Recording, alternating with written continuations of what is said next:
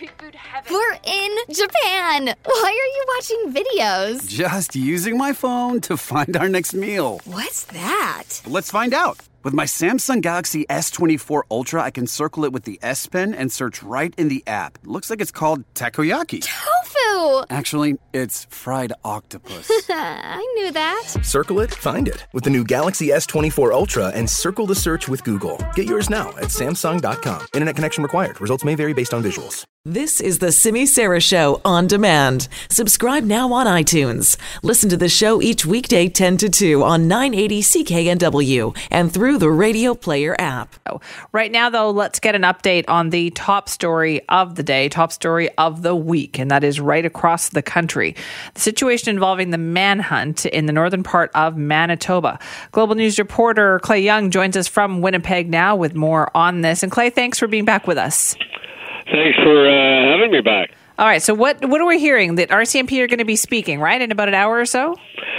Yeah, we were wondering if the police were going to hold daily briefings on this. They held one yesterday to confirm that a vehicle that they found burnt out near the town of Gillam, which is way up in northern Manitoba, had indeed been in the operation of the two suspects.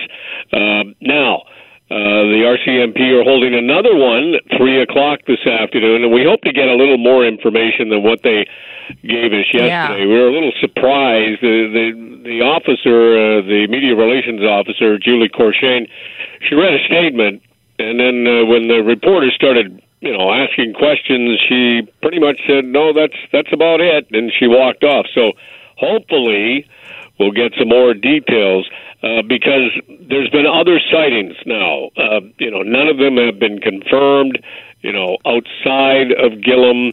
A lady even called a little while ago saying that they believe they spotted the two of them in Kenora, which is in northwestern Ontario. Yeah.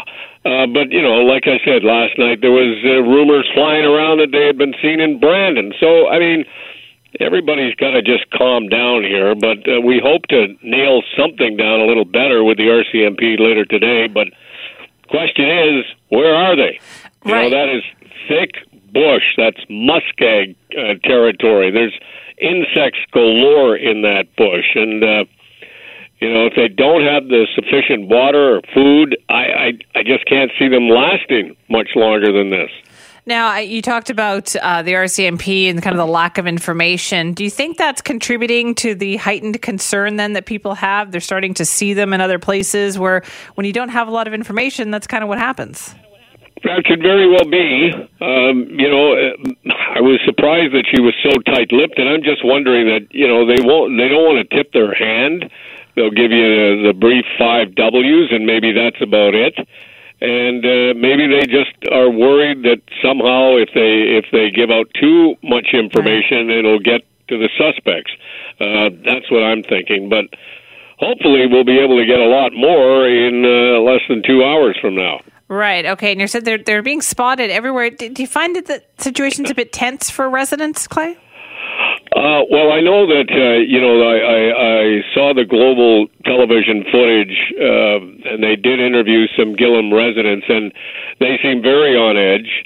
The mayor is saying, if you don't feel comfortable, stay indoors, even during the daytime period. Don't go out.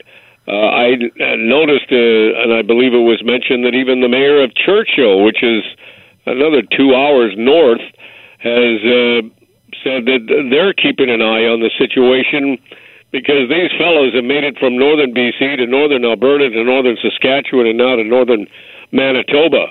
And here's another question. Do, in fact, they know tactics if you were a survivalist, if you could survive out in those kind of conditions? Yeah. So you're right. So many more questions about this. All right, Clay, thank you so much. You bet. Thank you. That is Clay Young, Global News reporter in Winnipeg with the latest on this. And